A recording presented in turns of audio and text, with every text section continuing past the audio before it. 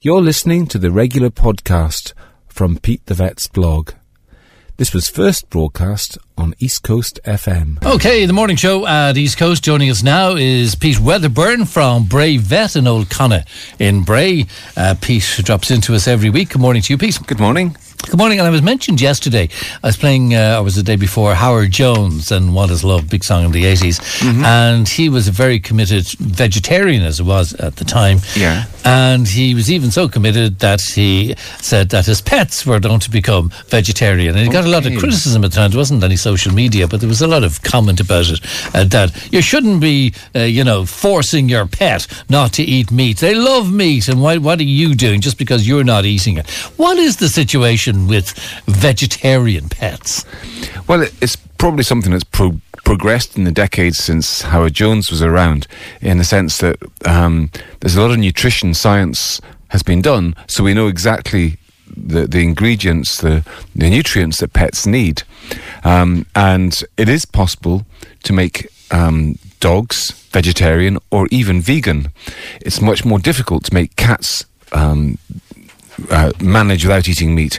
I mean, I think the first thing you have to do is look at an animal's teeth. If you look at human teeth, our teeth are omnivore teeth. We can eat lots of stuff, vegetarian or meat. But if you look at dogs and cats, their teeth are carnivore teeth. Their teeth they've got these big pointy fangs at the front, which are designed for catching prey, and they've got the really wide molar teeth, carnassial crushing teeth at the back for grinding up meat and bones. So their dentition is designed to eat meat, and if you look down the digestive tract, they've got a very acidic stomach to digest meat, and they've got a relatively short intestine compared to herbivores, because meat needs less digesting than vegetable products. So really that's what it comes down to, is that they're anatomically and physiologically designed to eat meat. So really they ought to eat meat. But having said that, I understand that a lot of people have issues with meat production. January is called Veganuary, and a lot of people are going vegan for a month. I'm one of those people. I think it's interesting to stop eating meat and dairy and eggs, and just to see the impact it has on your shopping and in your life and everything. But anyway, what a lot of these people are doing this kind of thing. They're saying, well, can I make my pet go vegan as well?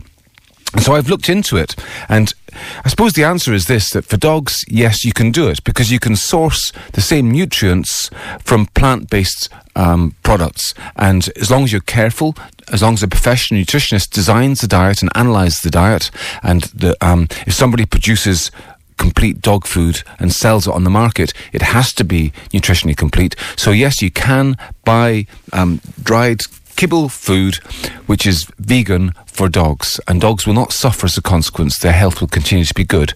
You might wonder, does a dog quietly long to eat meat? I don't think we can answer that question, no, can we? But cats, no. Cats, no. Cats have very specific aspects of their metabolism. They need particular amino acids, which you can only get from meat-based products. Now, in theory, you can manufacture those products in the laboratory, and so in theory, there are vegan-type cat foods available. But the problem is that, to my knowledge, they haven't done proper feeding trials with those, where you feed cats on them for many months and observe the consequences. And if a cat is lacking in certain specific nutrients, they can become very ill indeed. So, yes, it is just possible to make a cat vegan, but there are potential serious health impacts on them. So you want to be very, very careful about doing it, and you'd really want to work with your vet. You have to do things like take a regular urine sample to make sure that their urine isn't changing in certain ways, to make sure that it's still healthy urine, and that gives you a kind of assessment as to what's going on inside their body as well.